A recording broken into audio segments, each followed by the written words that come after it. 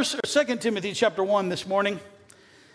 What an apropos message this morning with baby dedications and new members and all those things. And what a great group of people. Thank you so much for being here. Parenting godly children in an ungodly world. I think we've demonstrated that the world is not getting more like Jesus, but hey, I sometimes get tired of voices that constantly lament that. There's never been a generation that had it easy. It's always been an uphill battle to serve the Lord. Say amen if you believe that. 2 Timothy, I want to just preach straight from God's Word. 2 Timothy chapter 1, beginning in verse 5, Paul writes this. I have been reminded, he's talking to Timothy. Timothy, I've been reminded of your sincere faith, which first lived in your grandmother Lois and in your mother Eunice, and I am persuaded now lives in you also. For this reason, I remind you to fan into flame the gift of God, which is in you through the laying on of my hands. For God did not give us a spirit of timidity, but a spirit of power, of love, and of self-discipline. Father, in this great group, Lord, not everyone here is a parent. Some have children that are already grown and are moved out. Many have grandkids. Some have great-grandchildren. Some have yet to have children. Some aren't even married yet. But Father, all of us are people of influence in the development of young people's lives. Whether it be employees, whether it be neighbors, whether it be our own children, grandchildren, great-grandchildren, nephews, nieces, family relations, Lord. We all bear influence in the lives of people as they develop. I pray these principles, Lord, would impact each of us in Jesus' name. Amen. How do you impact someone's life? Even outside the realm of parenting, but certainly in the realm of parenting, how do you bring influence into a life so that that life might trust in the Lord? Anybody interested? Say amen. Let me give you 5 quick principles from this section of Scripture in 2 Timothy chapter 1. Number 1, you got to live a life of consistent integrity. I want you to know without a shadow of a doubt that what you are, to some extent, every young life that you bring direct influence with, they're going to be like you. So step number 1, if you look at your life, if you've ever been prone to say, you do what I do and not, or do what I say and not what I do, I want you to know that does not, has not, will not work. They're going to emulate what you are. Even in those who try to escape that pattern, they're still going to be bound up in the dysfunction that you poured into them. They're going to it's going to take great grace and great adjustment from the Spirit of God for them to be something more than that. So if you want them to be good citizens, good people, have great lives, and how many of you want your kids to have great lives? Say amen. Then you need to commit right now to live consistent lives of integrity. Yes. Now, for just a minute, let me deviate, and this might seem strange, from Christian principles. Even if you don't want to pass on, and I don't know why you wouldn't, and I sure don't know why you'd be here, but even if you're not committed to passing on Christian values, and you just want to make good, you just want people that'll get up and go to work, all right?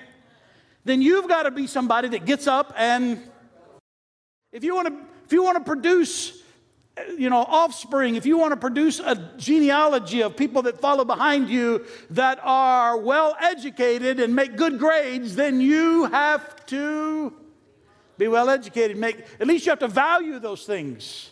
So you have to be consistent and a person of integrity, a person that's whole. 2 Timothy chapter 1, verse 5, Paul says to Timothy, I have been reminded of your sincere faith, Timothy, which first lived in your grandmother Lois and in your mother Eunice, and I am persuaded now lives in you also. Listen, if you want to pass on to the next generation a strong, abiding, living faith, then you must have a strong, living, abiding faith, and you must demonstrate that in the lives of your children and your grandchildren. Timothy became who he was because of the example of sincere faith that was first evidenced in his mother through his life and his grandmother. You have great influence in the lives of those around you. Use it, but be consistent and be a person of integrity. The primary virtue here is one of consistency. It's been said of millennials, of the millennial generation, in a Forbes magazine article, a great magazine article, and then it was picked up by a gentleman that does a consistent podcast that I listen to. He said, if you're going to employ millennials, you need to get your mind around the fact that you are not only going to be an employer, you're going to have to start being a parent. Because many of them never had one. They've never been taught about what it means to be the kind of workers that you want them to be. It would be easy if you could just pay them and they would just do an outstanding job. But we're living in a generation of young people who have never had parents. Not all of them, but many of them come from broken, dysfunctional homes. And when you begin to interact with them, you need to be people that live a life of consistent integrity. Show them what it means to be upright people. Say amen. I'm moving really quickly. Number 2, by word and deed, encourage your children in regard to their faith and in life. Verse 6 says, for this reason I remind you, Timothy, to fan into flame the gift of God which is in you through the laying on of my hands. I'm going to hit this point the hardest this morning because I think it's the most significant one for this group at this time in this place. Paul encouraged Timothy to not grow lukewarm in his faith, but to do those things that led to a strong faith. Church family, those of you under the sound of my voice, those of you that are watching via the stream this morning, I want you to know that we live in a world, whether you like to admit it, regardless of your political affiliations, we live in a world that is overtly caustic to faith. It's working, whether anybody is trying to or not. Whether anybody gets up and says, you know what, I'm going to try to develop a scheme to erode the faith of a generation, whether or not anyone has that, any person has that as their unique design, I want you to know that that is taking place. There is a constant bombardment for our young people that tries to erode their faith. It tries to say to them, faith is irrelevant, faith is old, faith is ridiculous. Live your life, do what you want. If it feels good, do it. That's not new, but there is this constant attack upon biblical beliefs. Now listen, I'm not wild, and if you're here this morning, and I know I got a bunch of guests this morning, and I'm so glad you're here, and you may not know me that well, but I'm not really wild about empty church tradition. I didn't grow up in this. I'm a refugee who swam ashore, and I am happy to be here. All right? I got here because I wanted something more from my life. I wanted to break a cycle in my lineage. I came to faith in Jesus because it makes sense. Life really is made better because of the teachings of the Scripture. Yeah, okay, that's good. Yeah, listen. But all of you that are clapping your hands, you agree with me. I'm talking to those who don't. I want you to know that life, forget church for a minute, life, marriage, money, kids, work, life, health is better if you'll do it the way Jesus said to do it. Forget that there's a heaven. Forget any of the rest of that. It just works better. You say, what does better mean? You pick it. You can stay married to somebody longer with Jesus than you can without him. You can have more money in the bank. Woohoo! If you'll just live your life according to the principles of the Scripture. You can have relationships that are more meaningful, that are more deep, that are more impacting in your life. You'll be a better friend. You'll be a better employee. You'll be a better boss. You'll be a better student. You'll be a better person if you never come to church, if you live according to biblical principles. Now, why would you want to do that? Because heaven is a real place, and you don't want to end up in hell someday. So add Jesus, give your life to him, have all of that stuff. There's even a verse that talks about that. It says, seek ye first the kingdom of God and his righteousness, and then all of the stuff of this world will be added in the right proportions if you'll just put Jesus first. But adults, you and I have to live a life of consistent integrity so that by word and deed we encourage our children in regard to their faith. This world is caustic to faith. So you and I, listen, let me get off of faith for a second and just encourage you. If you're going to raise good kids, you're going to have to be an encourager. There's a whole world full of people that'll bring them down. Tell them they're not something. Tell them that they can't be something. There's a whole system that tells them that they won't amount to something. That the girls have to be a particular thing. We talked about that a couple of weeks ago. That women are supposed to be a certain thing. And if you're not valued. Young men, you've got to be a certain thing and act a certain way. And I want you to know that there's a constant bombardment, adults, bombardment of voices that say to our kids, you're not enough, you're not good enough, you're not good looking enough, you're not smart enough, you don't dribble well enough, you don't dunk fast enough. Oh, that would be a part of my life. All right. You're not tall enough. You're not hairy enough. Sorry, Stephen. But then a couple of years ago, the sexiest man in the world was bald. And I went, yeah, finally. All right. But there's this constant shifting thing of image and position and power and reputation, and most of us are never going to be that.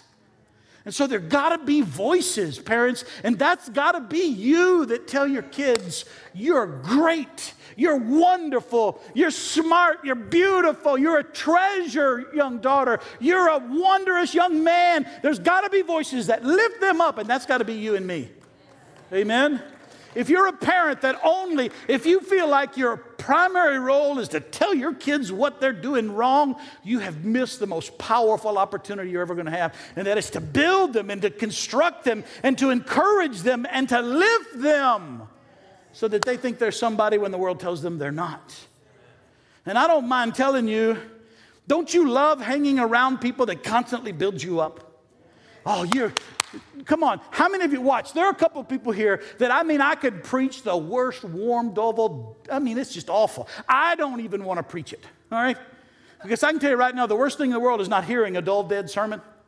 The worst thing in the world is preaching one. But there are people in this church that every Sunday, they come up to me and they go, oh, Pastor, that was so good. My goodness, that is truth. They say things like this. Now, I don't any more believe them than the man on the moon. But I just cannot find it in me to disagree with them. Some of you, I don't mind telling you, I'll walk around you to get to that. How are you doing? Oh, thank you. Thank you. Why? Because everybody wants to be around somebody that encourages them.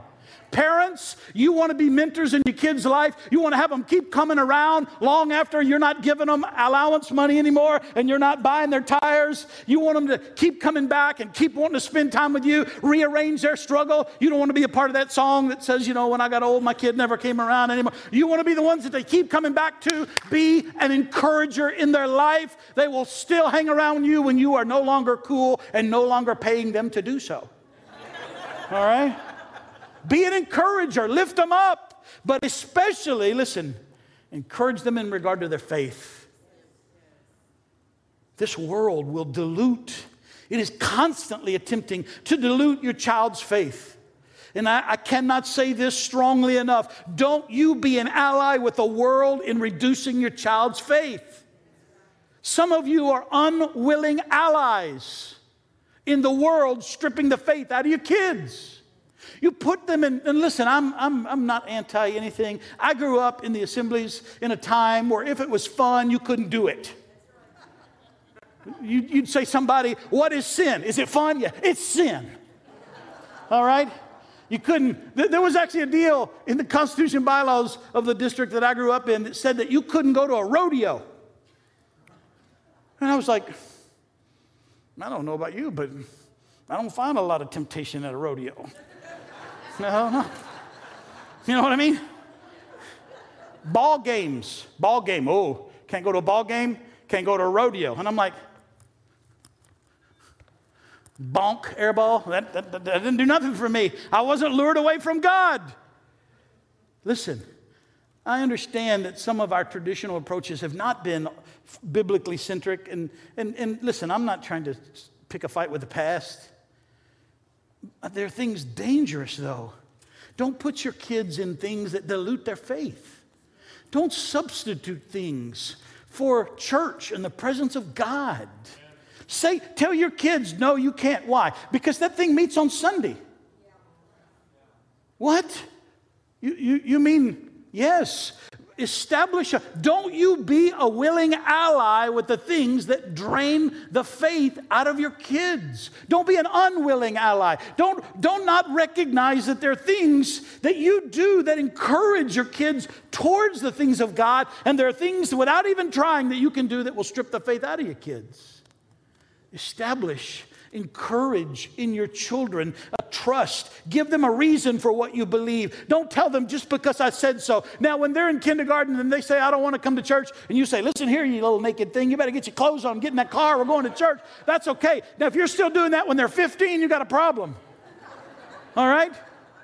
They need to have developed. They need to have seen in you. They need to have been encouraged by you in a genuine faith, in a faith that becomes theirs. It's not the faith of their mom and dad. It becomes their faith because you encouraged it. You fanned it. You poured life onto it. Speak life into their faith. Don't place your children in situations. Don't you place them in situations where they have to defend their belief. Because the world's going to do that to them without your help. And let me say one more thing.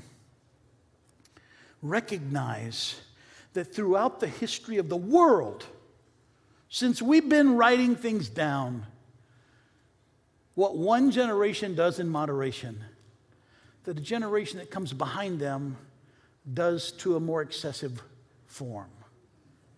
So if you say, listen, there's a thing, and I think it's sort of a gray area for Christians, but I'm not telling you what that is. You work it out. And if you do it in moderation, every generation since the history of mankind, with some rare exceptions, every generation goes further than you did. Now watch this. There are multiple places in the Bible where it says this, and there arose a generation that knew not the Lord. Do you know how that happened? Because if you back up, you'll find a generation that was fervent in their love for the Lord. And then the next generation allowed something, cooled in some way, moved a little bit away. And then the next generation, and they moved a little further away. And then the next, until eventually there arose a generation that didn't know the Lord at all. So parents, encourage your kids' faith. Not just in what you say, but in what you do. Amen?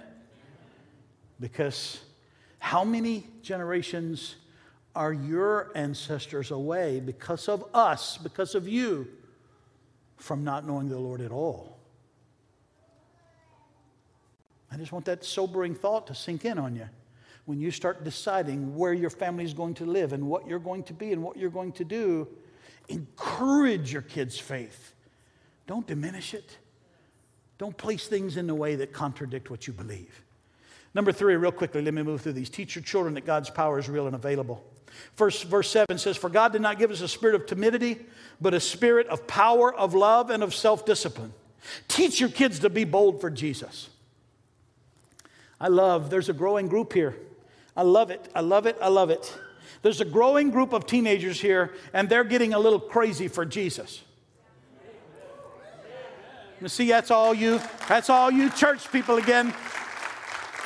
They're getting to where, now listen, they're getting to where Jesus is getting more and more centric to their life. Some of them don't come from families where that's been encouraged. They're finding it here. I want you to know that there is nothing on the world more evangelistic, more crazy for Jesus, more willing to take risk, less concerned about what anybody thinks than a really crazy for Jesus teenager. You know why? They don't have a job that they can lose if they tell somebody about Jesus. They're not paying their own bills. They don't have a reputation yet that they're worried about maintaining. And they love a cause. So adults, let your kids know that it's all right to be crazy in love with Jesus. Bold for Jesus. Over the top, nuts about Jesus. Watch this. Uncool for Jesus. Yeah. Just talking to anything about Jesus.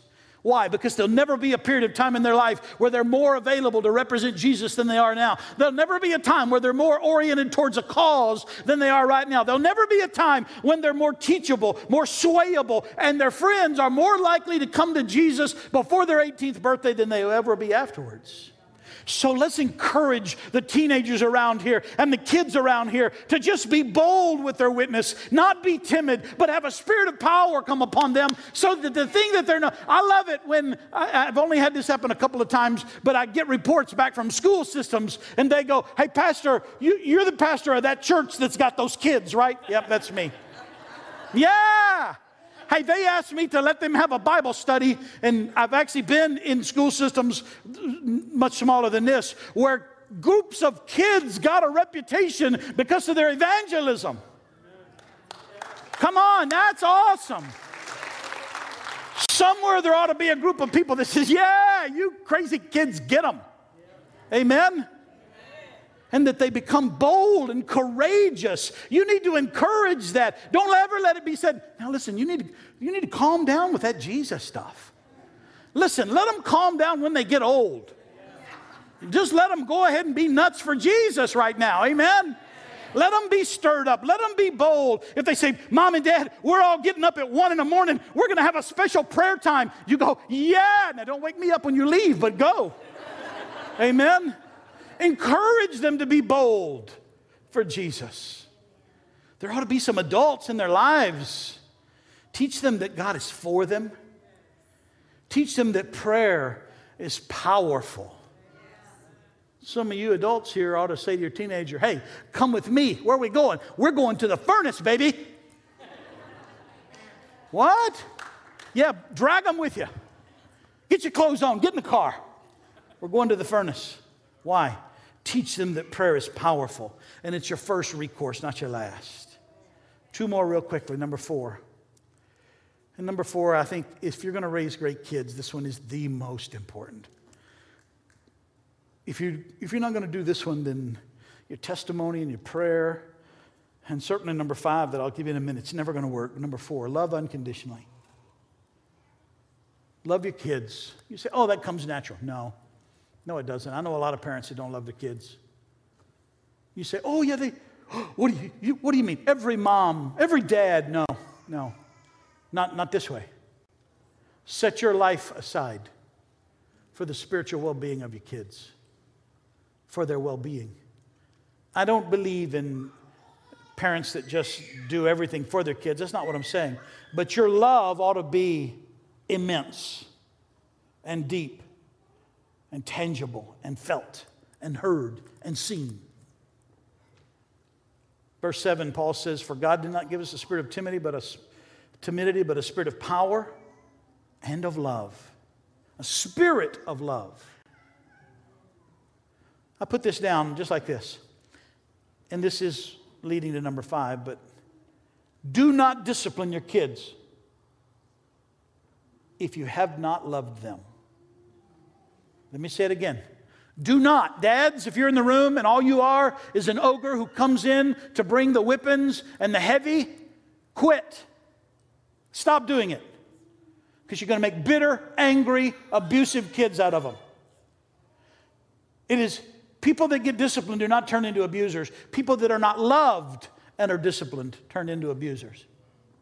Love them unconditionally. I've even put a formula on it. This is my own recipe. You ought to have 10 times as much love as you have discipline. If you need a lot of discipline, then you're going to need a lot of love. If you've got a kid that requires a lot of discipline, you better heap the love on them. You better noogie that head every time you get a chance. Y'all know what that is? All right. You need to hug them. They need to hear it. They need to feel it. Dads, you need to be drawing your sons up to you and say, hey, and listen, dads, don't give me that, well, I wasn't raised that way. Okay, you weren't raised that way. That doesn't mean your kids got to be not raised that way. Amen? Come on. Grab them, pull them up to you. Hey, knothead. I don't know where that came from. That's what my dad used to tell me. Hey, knothead. All right? I love you. Slow them down long. Hey, come back here before you leave. Come here. I know you're in a hurry. I know you're late. I know that you got the most important hamburger ever waiting for you out there, but come here. Before you leave this house, I want you to know Dad loves you. Mom loves you. Come here, give me a hug. Give me a kiss. What? Give me a kiss. Dad, I'm 18. I don't care how 18 you are. You give me. You say, yeah. Dads don't kiss their sons. Baloney. Kiss them. Hug on them. Jonathan, give your dad a kiss right now. Come on. Yeah.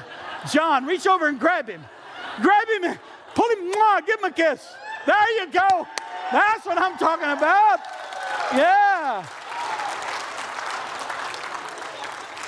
Now, Jonathan, I'm picking on you. But watch this.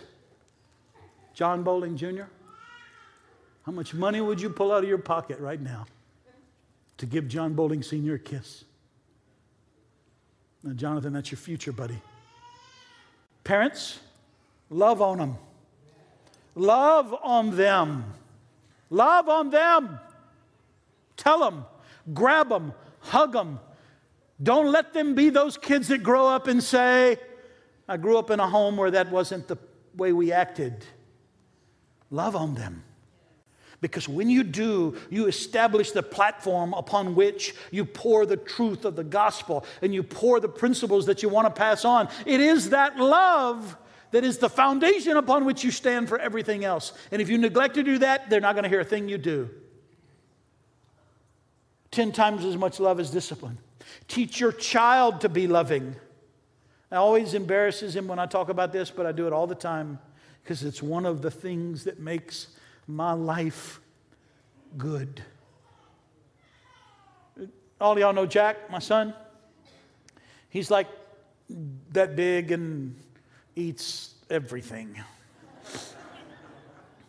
My wife doesn't buy a lot of special treats for me, but one of the things from my childhood that I love, and every time I say this, like 3 of y'all go out and buy them and put them. Don't do that. I don't need them.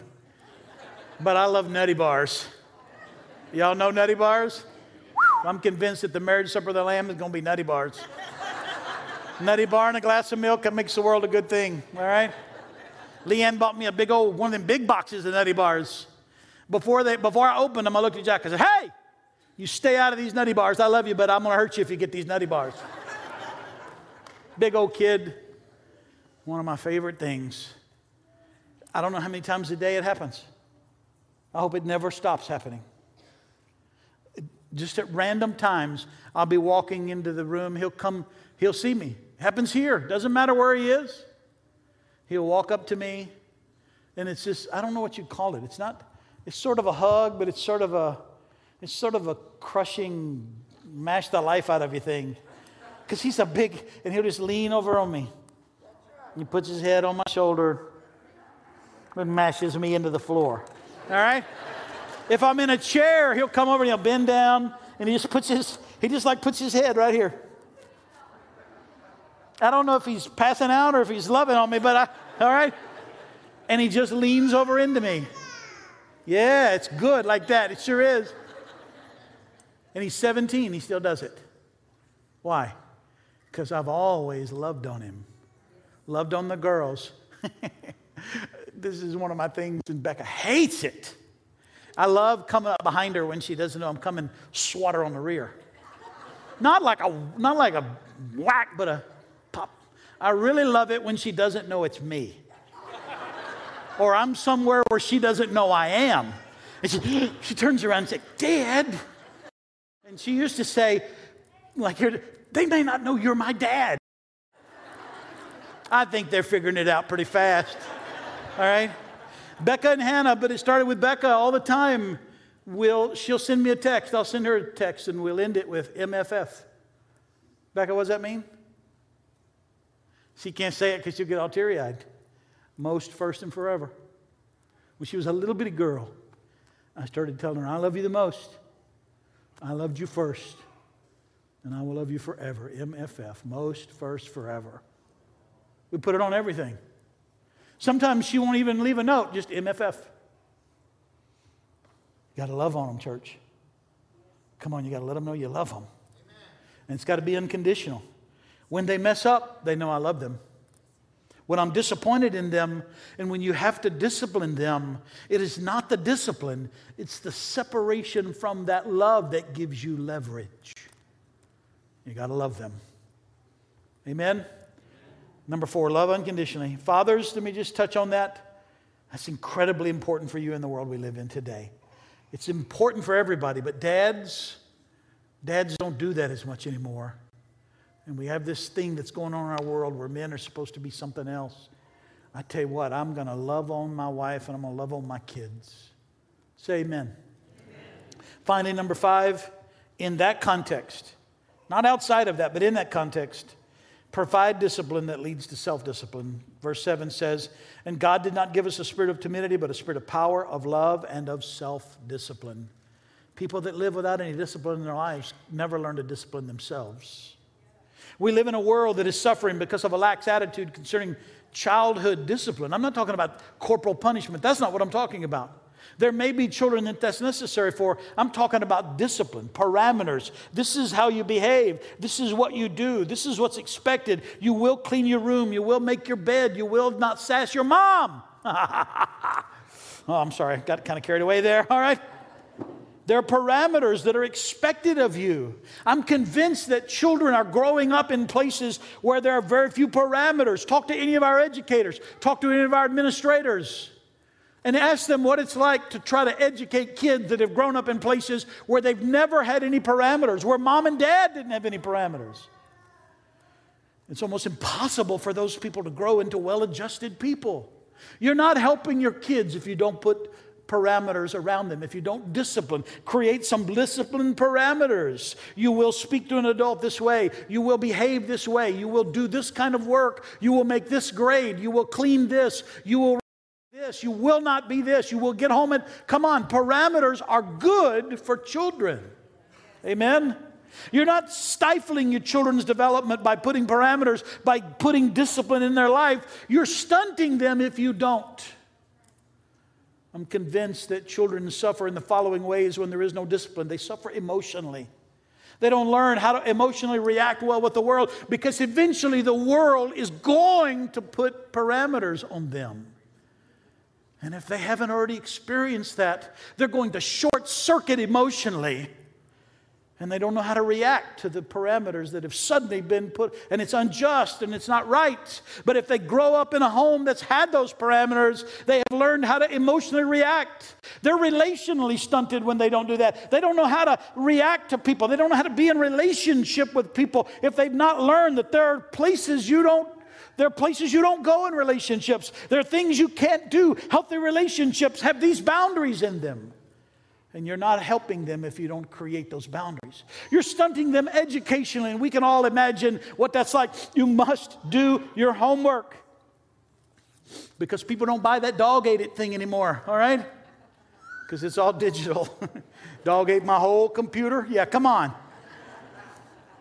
You stunt them financially if you don't put parameters on them. Someday they're going to have to earn money. I make a joke of it. Every now and then, and we've still had it happen, we have cars out here in our parking lot that do donuts and mess up our newly painted lines. And when I catch them, I'm going to apply some parameters to their life. All right? Just so you know, we have a camera system now, outside and inside. Evan, I'm after you, buddy. I'm convinced that the people doing donuts with their tires don't yet buy their own tires. All right? When they do, they'll quit doing that. You stunt them financially, and finally, you stunt them spiritually. Let me close with this. The world has proposed that because God's love is unconditional, it has no expectations. Does God love every person regardless of how they behave? Yes, absolutely. God is not loving. Otis, would you come back? And yeah, just with the keyboard, please. God loves every person unconditionally. Even people that will be separated from Him for eternity are loved by Him unconditionally. He never stops loving. It's not who He is. He's not loving. He is love. God loves you even if you're outside His purpose for your life. He loves you. But there is an expectation in that love. Come through Jesus Christ. Accept His free gift of salvation. Submit to the lordship of Jesus. Will God stop loving you if you don't do that? No, He won't. But the world has sort of imposed this thing on the church that says, well, if you tell someone about what sin is, you don't love them. Well, to me, it's exactly backwards. If I don't tell you what sin is, that's when I don't love you. If I really believe this, and I don't tell you about it, care about you. If I really believe there's a heaven and a hell, and I do, and I don't tell you about the experience of God as it relates to salvation in Jesus, I'm the ultimate unloving person. So often it's how you say it that matters. If you're here this morning and maybe you've not been or you didn't have great parents. Maybe you're just coming to the place in life where you're thinking about being a parent, Maybe you're a grandparent and you're already past that stage in life. Maybe you're questioning what it is to be a Christ follower this morning. I just want to leave you with one thought, and we're going to stand and we're going to pray. If you're here this morning and you say, I don't think I was a very good parent. What if I told you that a perfect parent in a perfect environment ended up with rebellious kids?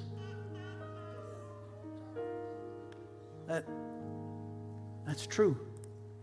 Who was it? God the Father. Perfect in every way. Created a perfect environment that He put His kids in. Their names were Adam and Eve. And in a perfect environment with a perfect parent, they still rebelled against Him. So give yourself a break. If God can't raise perfect kids, neither can you.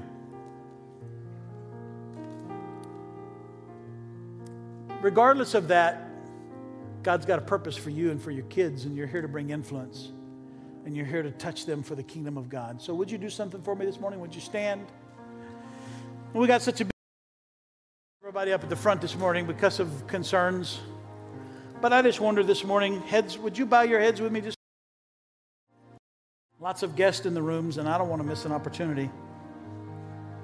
Are you here this morning and you don't know Jesus? I didn't ask you if you knew His name. You don't know Him. Every head bowed, every eye closed, please. Don't be looking, because I'm going to use that as a response. If I see your eyes, I'm going to think you're responding to me. You don't know, you don't have a relationship with Him. I want you to know that He loves you unconditionally. But He does have some expectations. He created a way for you to be saved. And that if you miss that way, it will be your free will that separates you from God for an eternity, not His love or lack of it. He is a great parent. He's a great father. But you get to choose. That's the way He created mankind, with free will. And you get to choose what you do. I want you to know that by my experience, but also in the authority of God's Word, that there is no life more fulfilling, more wondrous, more filled with love and adventure and goodness and hope and joy and resource than a life lived with Jesus in the middle of it. There is fun in sin for a little while. The Bible even says that. And you say, if I become a Christ follower like you're talking about, I'm going to miss out on a lot of fun. You know what? You are going to give up some things. But I promise you, on the authority of God's Word and my experience, He's going to replace those with things far better than anything you laid down.